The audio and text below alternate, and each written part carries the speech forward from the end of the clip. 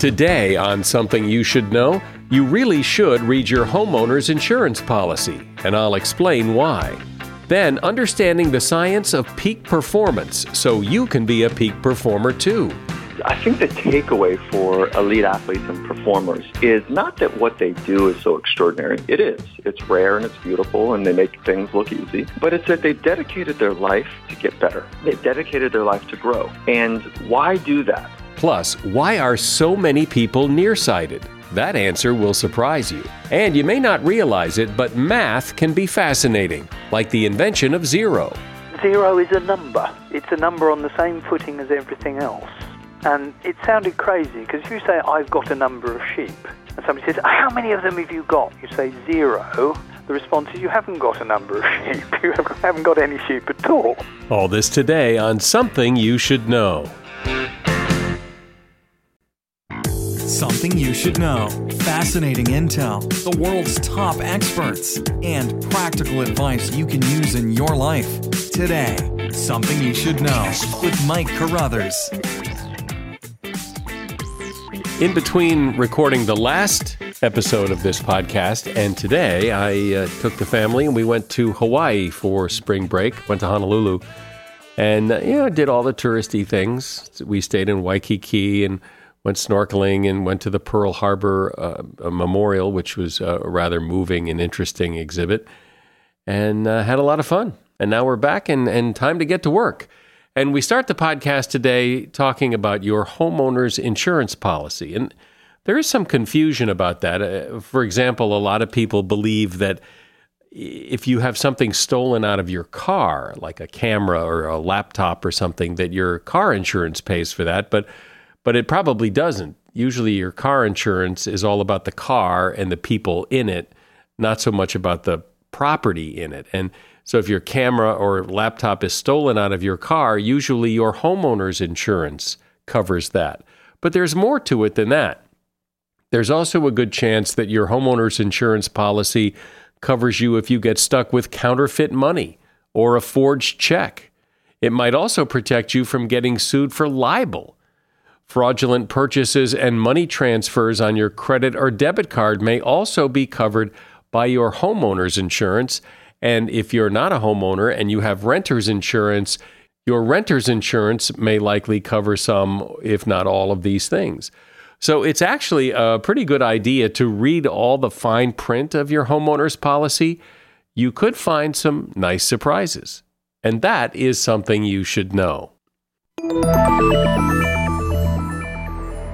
In doing a podcast like this, as you might imagine, I get pitched a lot of potential guests who want to come on and talk about peak performance, how you can do what you do better than you're doing it now, how to excel, how to be great, how to be your very best self. And having done this podcast and previously the radio show of Something You Should Know for many years, I've discovered that a lot of these people who talk about greatness and being your best self, a lot of them say pretty much the same thing, and a lot of it is their opinion or their personal story, which is great, but it may not work for other people. Consequently, you don't hear a lot of those folks on this podcast, but nevertheless, I'm fascinated by peak performers. You see them on TV all the time, the very best people in sports, business, music, whatever. What is it that allows them to rise to the very top of their game or profession? What's the difference between someone who does okay and someone who does amazingly well? What is the science of this? Well, a really good person to ask is Michael Gervais. He's a high-performance psychologist. He works on the science side of high-performance psychology, and he works with a lot of top sports athletes, including the Seattle Seahawks football team and Coach Pete Carroll, as well as other top musicians and action sports stars and other game changers. He's also the host of a podcast where he talks with a lot of these folks. The podcast is called Finding Mastery, Conversations with Michael Gervais. Hi, Michael. Welcome to my podcast. Thank you for having me. So what does it mean to be a high-performance person? Have I ever been a high-performance person likely, or is it something that takes years and years of training, or those moments where I think I'm really on fire today. Is that high performance? That's a great question. And there are moments that we all experience our very best. And what we've learned from the science of studying the best is that there are mental skills that we can train ourselves to be able to string together the ability to be our best. And when I say string together, it's like stitching this moment right now into the next, into the next, into the next. And those that are exceptional or world leading at what they do have the ability to know what their best feels like, both from a craft perspective, the thing that they're doing, a physical perspective, how they're doing it, and then a mental perspective. So by definition, yes, of course you've had your best. And the begging question is, are you able to stitch that together with the moment right behind it? No. And then maybe the moment behind that. No, right. no, Yeah, not at all. No. But the people that are at the tip of the arrow as you put it, are they there because they did this, or they're already there and now they're just getting a little closer to the very tip of the arrow? That's a great question as well. So there's only three things that we can train as humans. We can train our body, we can train our craft, the thing that we do, if you will, and we can train our mind. And what I've experienced is that those that are on the world stage or world leading or those that are at the tip of the arrow, they know that there's much more to go within themselves. It's like potential is this wonderful concept that there's more in me. And I haven't met anyone that says, oh, yeah, I've reached my potential. I'm done. And so those that are highly dedicated and very hungry to explore the edges of their potential, most of them have said, I'm ridiculously conditioned in my body. I've spent thousands and tens of thousands of hours on my craft, but I haven't formally trained my mind enough. But are they both parts of the same thing? A conditioned mind and a conditioned body, aren't they more or less working together? Oh, it's 1,000%. There was long ago when we said there's a split between the body and the mind. Descartes and great thinkers were saying there's a split. And that does help us to conceptualize the difference between the body and the mind, but they are intimately linked. We don't even know, the science of psychology, for as long as it's been around, we don't know where the mind is. One day maybe we will be able to observe thoughts, how much they weigh, where they go, the intensity of thoughts, the directions of thoughts, but we don't know where the mind is. We know where the brain is, that 3 pounds of silly putty that sits in the base of our skull that's the most amazing supercomputer in the world, but we have no idea where the mind is. So we know that they're intimately linked, and we do know, this is I think really important, that there's a direct linking between thoughts, and they go in this order. Thoughts impact emotions and body sensations, and those three together impact behavior, and those four together impact performance. So if you want to become more powerful as a human, we work up the chain of impact and become more clear about optimizing our thinking. And so when you go up that chain, when you start, where do you start? Yeah, so with thoughts, like becoming more aware of thought. Yeah, becoming more aware of thoughts, and then having the skill to adjust and guide those thoughts to be more optimal. And what does that take? What does that take to adjust your thoughts? Yeah, I think it's a lifetime. I think that it takes a lifetime to do it, but it's not complicated, really. Now, the skill really is self-talk. And so once you're aware of your inner dialogue, your inner conversations, and how you're thinking about something, and then you need to refine the skill to be strong enough, even in the most hostile or rugged environments, to come back to this moment in a more optimized or even optimistic way about how the future could turn out. And in some kind of ways, it sounds airy-fairy. It sounds like, what is he talking about? Because even in my own head, I'm like, God, there's so many words to describe the most simplest and the most elementary process of being human. Your thoughts are under your control. And there's a lot of ways that we practice being aware of our thoughts and then guiding our thoughts to be more effective. And it does seem that ability to hear yourself talking to yourself, and not only hear it, but also take it for what it's really worth, that it's probably a very negative self-talk and that it's really doing you no good, that being able to put the brakes on that, to me, I would suspect would be a magical skill. Yeah, it really is. And at some point, it's like, I'm just done. I'm just done with beating myself up because I'm afraid other people are going to beat me up too. So I'm going to get there first. And I'm just done with going into this meeting or going into this intense conversation I want to have with my loved one and just being over worried about how it could go wrong. I'm just done with being anxious about all the things that could be disastrous in my life. Yes, I need to think about all of them and plan accordingly, but I'm just done having the excessive worry that all the things that could go wrong, because I end up missing so many opportunities when my mind is worried about all the things that could go wrong. I think when people hear you say things like, the awareness of the sensitivity of your thoughts, I don't know what that means. How do I do that? What is that? Yeah, that's good. Actually, if I said that, it was that. I think what I probably did say exactly that. But what I wanted to say is to become more sensitive, right? And I don't mean sensitive like in a soft way, but more like a refined instrument. So the more sensitive the instrument is, the quicker they can pick up noise as compared to the signal. And so if we're highly sensitive, meaning we're highly skilled enough to be aware of like negative thoughts or destructive thoughts or self-critical thoughts, then we can quickly course correct and come back to the signal. And so the signal to noise ratio is something that engineers spend a lot of time thinking about. They want to get to the signal to have the highest output. And from a mental standpoint, it's the same thing. The signal to noise ratio, the signal is being in the present moment, experiencing without critiquing and being in this moment. And the noise is the critical mind, the anxious mind, the frustrated mind, the worried mind. All of that is noise that pulls us away from being fully engaged in this moment. And what we know from a scientific investigation is that flow state, which by definition is the most optimal state a human can be in. Athletes call it the zone, musicians call it being in the pocket, but it's called flow state from a science perspective. And that flow follows deep focus. And go back to the signal to noise, deep focus is how you get connected to the signal. And one last piece to this, deep focus is a trainable skill. All of our minds are a bit like drunk monkeys.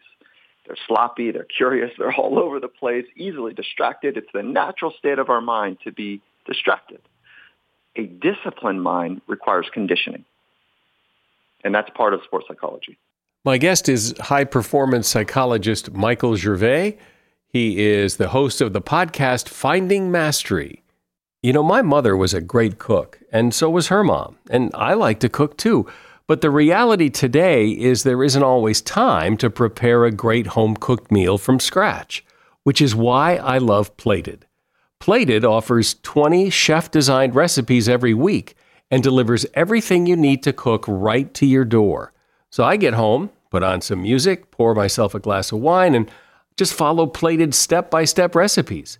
This week I'm cooking lemon scallop risotto, which I would never do if I had to do it from scratch, but with Plated, it's easy and foolproof. Plated sources high-quality ingredients, including sustainably raised meats and organic produce when possible. Plus, everything comes in just the right portion, so you have just what you need to cook, no more, no less. The recipes are easy to follow, with plenty of pictures, which I like, because I always like to see if mine turns out the way the picture looks on the recipe card. And with Plated, it always does. I would really like you to discover your ideal dinner experience. Go to plated.com/something to get 25% off your first 4 weeks for a limited time only. Terms apply. See plated.com/something for details. That's plated.com/something. If you have to hire someone, what's the best way? Referrals? Well, maybe that could work. But just because somebody knows somebody who knows you doesn't necessarily mean they're qualified. Or you could pull out that file of random resumes that came in during the last 6 months. Maybe there's somebody in there. Maybe. Now, if you're hiring, you need Indeed. Indeed is your matching and hiring platform with over 350 million global monthly visitors, according to Indeed data, and a matching engine that helps you find quality candidates fast. As a business owner, I've found that hiring the right people, there's just nothing more important. Don't leave it to chance or a referral or a random resume. Use Indeed. In the minute I've been talking to you, 23 hires were made on Indeed, according to Indeed data worldwide. Indeed's matching engine is constantly learning from your preferences. So the more you use Indeed, the better it gets. And listeners of this show will get a $75 sponsored job credit to get your jobs more visibility at Indeed.com/something. Just go to Indeed.com/something right now and support this show by saying you heard about Indeed on Something You Should Know. Indeed.com/something. Terms and conditions apply. Need to hire? Oh, you need Indeed. As a listener to Something You Should Know, I can only assume that you are someone who likes to learn about new and interesting things and bring more knowledge to work for you in your everyday life. I mean, that's kind of what Something You Should Know is all about. And so I want to invite you to listen to another podcast called TED Talks Daily. Now, you know about TED Talks, right? Many of the guests on Something You Should Know have done TED Talks. Well, you see, TED Talks Daily is a podcast that brings you a new TED Talk every weekday in less than 15 minutes. Join host Elise Hu.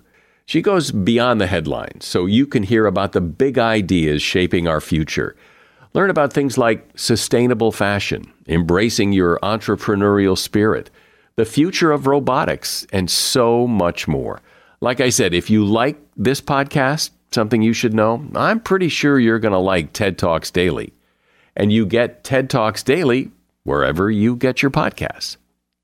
So, Michael, I think when people think, or when I think of someone like the people you work with, top athletes, top musicians, tops in their field, that they have this very disciplined life. And I somewhat interpret that as being kind of like they don't really have much fun, you know, that they're so worried about being so disciplined all the time that, you know, it's like the athlete who is so disciplined that he turns down the birthday cake at his own party, that it's just like, I don't want to live like that. Yeah, that's really good. Okay, so this is, I think the takeaway for elite athletes and performers is not that what they do is so extraordinary. It is. It's rare and it's beautiful and they make things look easy. But it's that they've dedicated their life to get better. They've dedicated their life to grow. And why do that? Why do we make some sacrifices that seem outrageous? It's because we know that the cost of giving into whatever temptation, the cake or whatever, actually gets in the way of deep joy and fun. And so there's a difference between being fully present and experiencing deep joy and deep presence, as opposed to taking the easy way out, which is consuming ourselves with pleasure. And pleasure from a hit of a cake or a hit of a whatever, all of that is a quick little buzz or stimulation of pleasure. And there's a difference between the deep knowing and the dedication to the path of mastery versus the more traveled or more common path of consuming pleasure. And there is a difference between the two. And what I would suggest is that the disciplined mind, while it is hard and takes time and you've just got to put in the work, the reward is that you get to celebrate and be more fully present in life. And that's where the really amazing things happen. It's not about the outcome. It's not about making more money, bigger car, bigger house on the hill. It's not about that. It's the reward of the knowing and of being fully present, of what it takes to do that and to live that on a more regular basis. You don't think that top performers think about or are motivated by the money and the fame and the glory and that it's somehow more mystical and deeper than that? I don't think I agree with that. Well, I've been in this world for a long time, and I think what you're saying is partially correct, which is that there are two different forms of motivation. There's internal and there's external. And the external is what we're talking about, like fame and money and everything that is outside of oneself. And yes, there's a healthy percentage of people that are externally driven and motivated. But the tip of the arrow ones, the special ones, it's about the way it feels most of the time, not always, right? There's people on the world stage that eat the worst food you can imagine and are the top performers. They do not condition their mind, but they're freaks genetically, and they stick out in any group they go in. that they're in across the globe. So there's always these exceptions that are important to capture. But most people, the tip of the arrow, like it's towards the top 2%, it's an internal drive that is ridiculous. And it's about getting better and the feeling of getting better and what it feels like to be fully present in challenging conversations, challenging environments. So how do I start to get on the bus here? Where do you, if this all sounds appealing to someone of, I really, there's room to grow here and you can really be a better performer, where do you even begin? Yeah, and I would capture that word performer with an asterisk, is that all of us are performing by being. And I would say the place to start is not trying to just be a better doer, but to be a better being. And so we've adopted this model from the Industrial Revolution that we need to do more to be more. And I think you would nod your head to say, that's broken. We're tired. We're fatigued. Our minds are anxious and worried that we're not going to be able to do enough. And that affects the way that we experience life. So that doing to be more is broken. We need to flip it on its head. And when you have enough pain, if you will, discomfort with saying, you know what, this model that I've been using that I need to do more to be more is not working anymore. So what's the challenge? To be more authentic, to be more present, to be more grounded, to be here more often, to be more connected with our loved ones, to be more connected with nature. When the pain and the dissatisfaction of chasing the thing outside of you, whether it's the cake or the glories, when that's not enough, and it is not enough, that when you accept that pain and say, you know what, that's what it's about. Like, I'm sick and tired of this. That's when change happens. So where do you start? I would start with something as simple as investing in mindfulness. Just go do a little bit of reading and then practice. Do a little reading on the science and the art of mindfulness, and it's not hard to do now. But it's the practice of being and training your mind to be fully present on a more regular basis. You say that when peak performers train to do what they do, that they train differently than the rest of us. How? How do they do it differently? And again, I'll put an asterisk. Not all people on the world stage, do it one way. But what I would, as a trend, most people on the world stage, when they are engaged in the thing that they're doing, the craft that they want to practice, they're in it. And it's hard. And it's nauseatingly challenging how focused they are during those moments. They create their ecosystem and their environment to push them to the edge of their instabilities, whether that's emotional or physical. And so they get right up to the edge of instability, which is hard to operate in that space. And so their output is extraordinarily focused and extraordinarily challenging. And that's a day-to-day basis. So if you were to imagine going to the gym and working as hard as you could physically today, and you don't do that on a regular basis, you'd be hurting tomorrow. Your body would say, what have you done? We just went to the edge of our abilities. So the average person needs a lot of time to recover. But they are so talented at doing that on a regular basis, their body has become conditioned, and they don't have that deep fatigue on the next day, just like you and I. But their levels are so deep that their fatigues, they come at a higher outputs. So what I'm suggesting is that the doing is very disciplined, very focused, and it pushes them to the edge of their capacity. And that's what we can learn from great doers, is to be highly focused at what you do and run right to the edge of instability as often as you possibly can.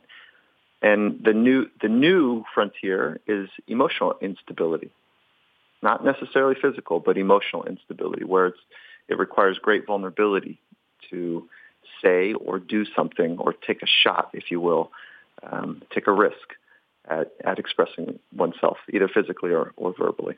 Well, I like that idea of, you really do have to push yourself to the edges of your ability because, if you're going to be a great piano player, you don't get great by playing the same song over and over again. You get great by playing more difficult songs, and that's how you develop your skills, and that's how you get better. And it's good to hear the science behind all of this. Michael Gervais has been my guest. He is a high-performance psychologist, and his podcast, in which he interviews a lot of the high-performance people that he works with and others, is called Finding Mastery, Conversations with Michael Gervais, which you can find pretty much anywhere you listen to podcasts. Thank you, Michael. Thank you for the conversation. While I am fascinated by science and math, I've never been particularly good at either one. And if you went back and looked at my grades at school, they would reflect that fact quite clearly. My dad was good at math. He was an engineer. He was very good at math, but it didn't rub off because I just wasn't. Nevertheless, I understand how important numbers and math are to our lives, and no one explains this quite as well or quite as interestingly, in my opinion, as Ian Stewart. He's a mathematician, a retired professor at Warwick University in England, and he's written several books on math. His most recent one is called The Beauty of Numbers in Nature. Hi, Professor. So let's start, because I think when people hear, oh, God, they're going to talk about math. So let's start with something right off the bat here that everybody would find interesting. I mean, we all know what the equals sign in mathematics looks like. It's a symbol that's very familiar to short parallel lines. But where did that come from? Somebody must have invented it. And in that particular case, we actually know it was a Welsh doctor called Robert Recorde. He was also very interested in math. And in 1557, he wrote a book called The Whetstone of Wit. And in it, he introduced this symbol. And he says, I will settle as I do often in work use for a pair of parallels, lines of one length, because no two things can be more equal. So not only do we know who invented it, we know why he invented it. Because those two lines are always equal. Very hard to think of anything that's more equal than two parallel lines. So quite a clever man. Another one to pick at random is a thing called the kissing number. Sounds interesting. Suppose I give you some coins. They're, let's say they're quarters. They're all the same shape. And you stick one of them on the table, and then you start arranging as many as possible around it to touch it. Now, you don't have to do a lot of experiments to discover that you'll get 6 coins surrounding the central one. They form a nice little hexagon. So the kissing number for circles is 6. So the question is, what's the kissing number for spheres? If you do it with tennis balls, what happens? And there was a long historical argument.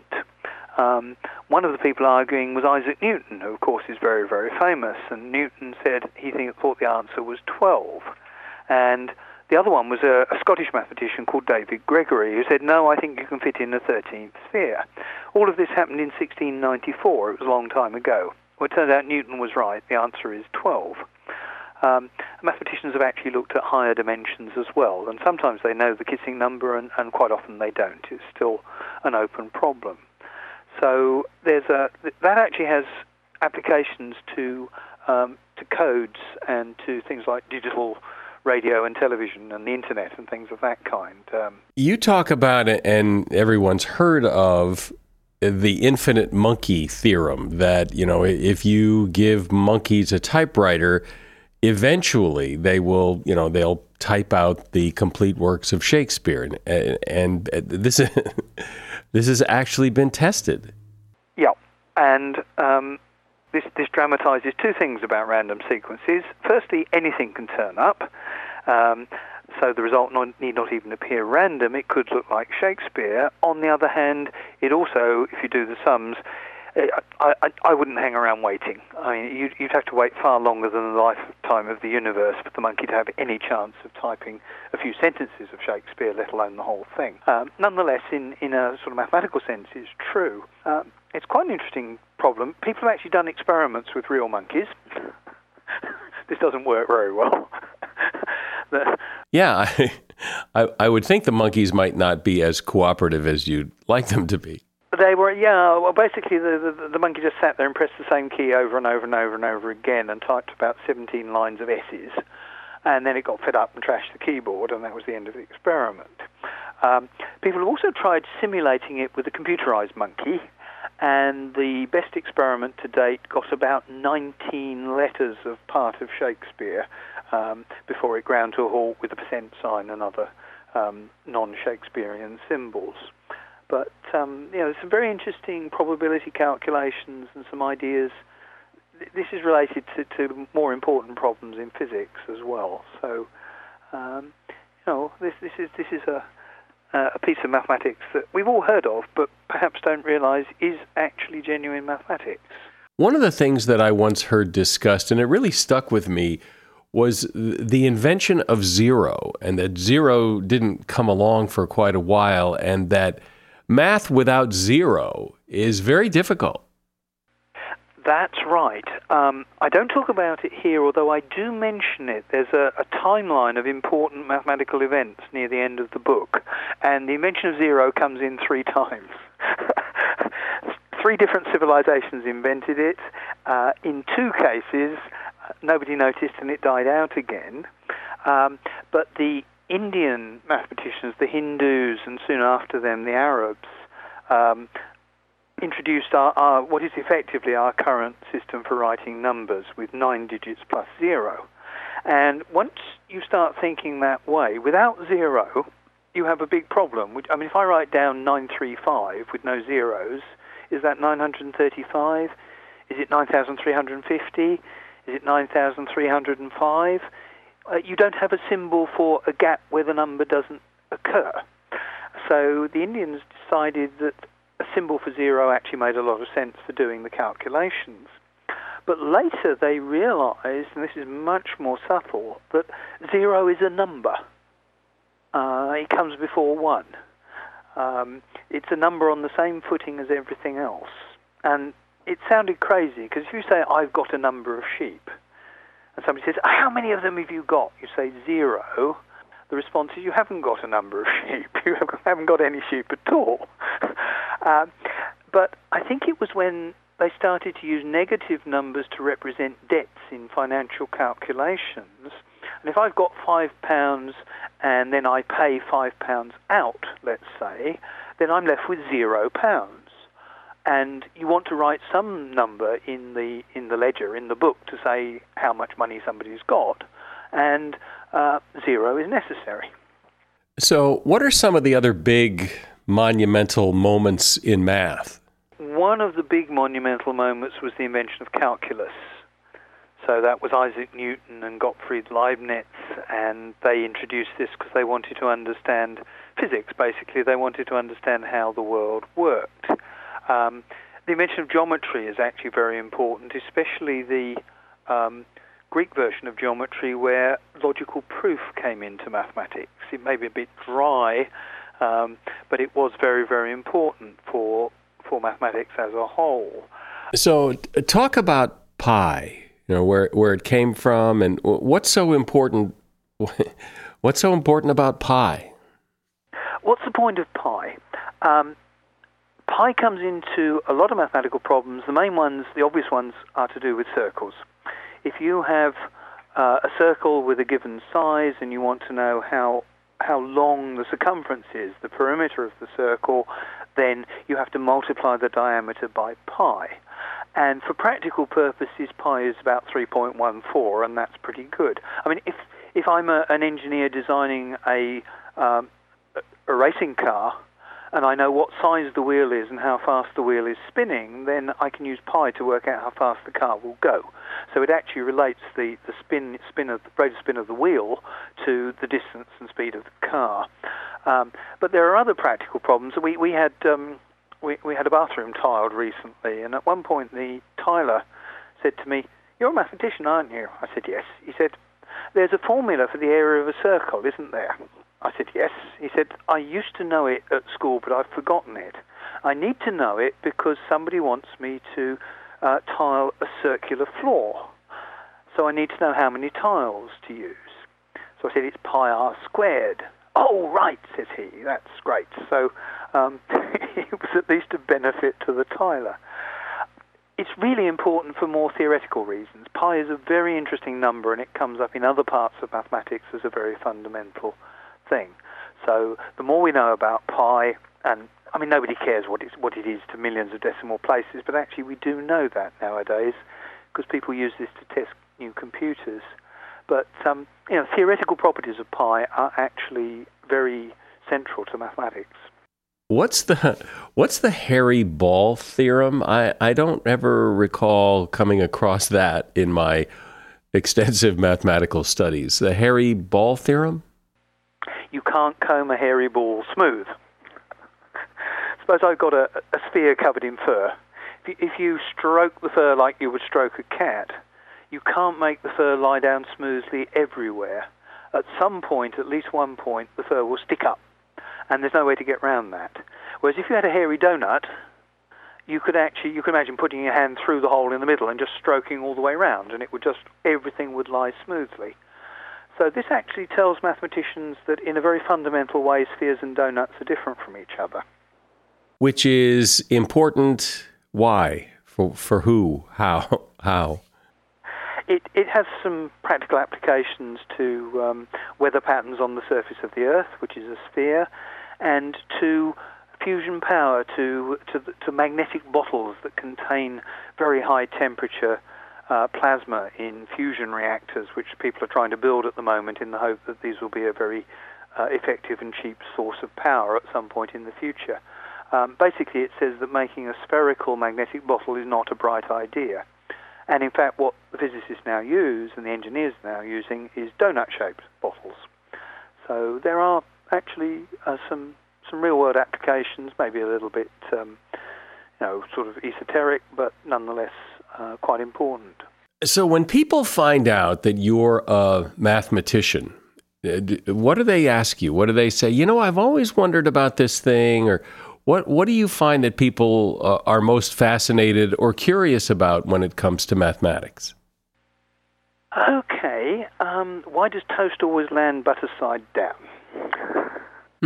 Well, that wasn't the genius mathematical question I was hoping for, but okay, so why does toast land butter side down? And you know the standard joke, if it lands butter side up, then you must have buttered the wrong side. This sounds like an urban myth, but actually there are mathematical reasons why it's true.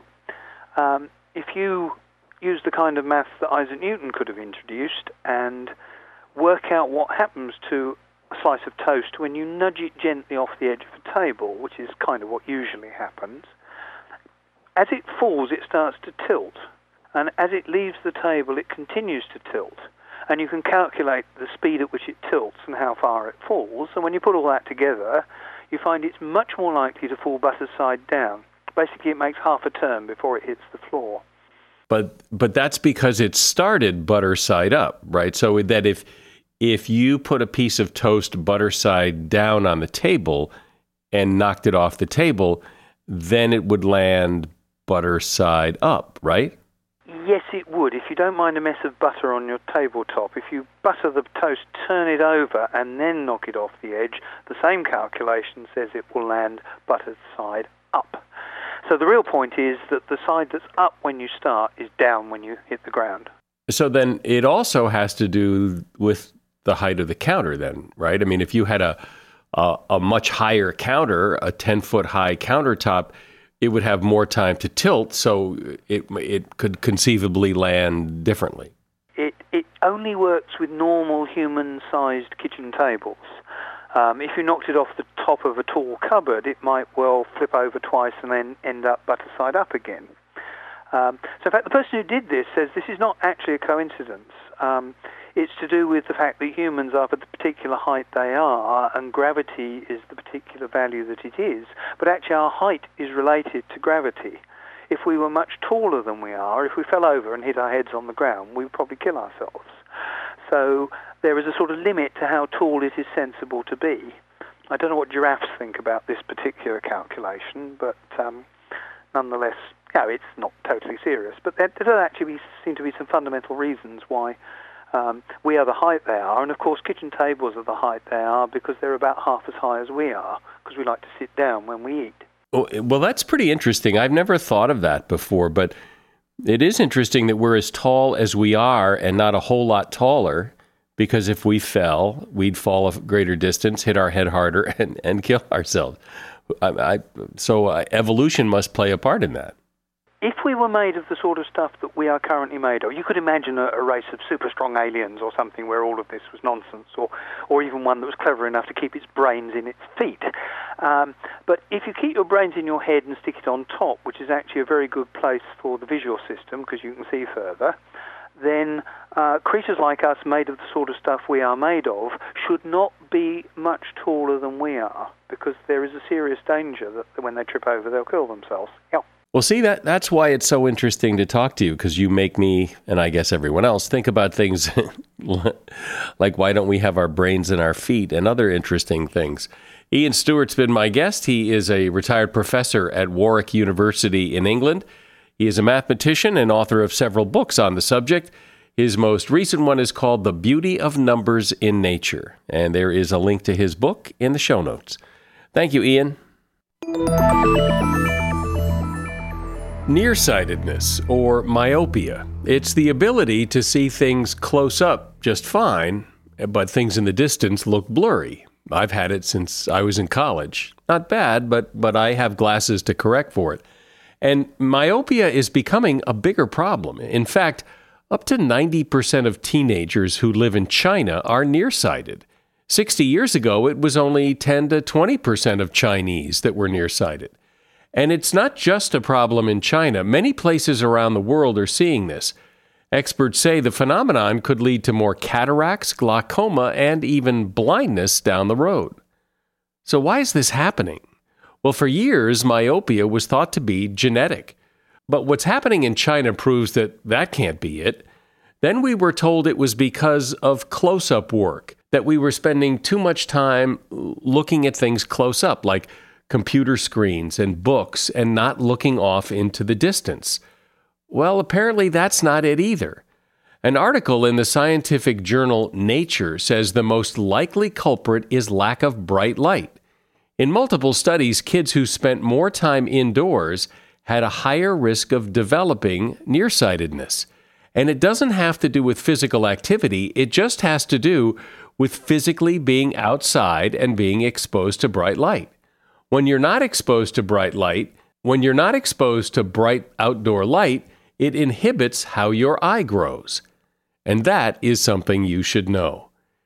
Look, I really want to get to 1,000 ratings and reviews on iTunes. We're getting so close, and I really want to hit that mark. So if you have an iTunes account and can take a moment, please leave a rating or review. And don't forget the great advertisers you hear on this podcast, like Plated. Giving our advertisers a try helps to support this podcast. I work really hard at bringing in advertisers that I think are right and keeping out advertisers that I don't think are right. So if you've ever thought of trying out a great home delivery meal service, Plated is the one, and now is the time. Check them out at plated.com/something. I'm Mike Carruthers. Thanks for listening today to Something You Should Know. The Bigger Pockets portfolio of podcasts are worthy of your investment. We're having a real conversation as real estate investors. New episodes available every day. It's important to buy where it makes money and not necessarily where you want to travel to. Bigger Pockets, On the Market, Rookie Real Estate, or Money Podcast. The purpose of flipping is to create more cash so then you can reinvest into other types of properties. The Bigger Pockets Podcast on YouTube or wherever you listen.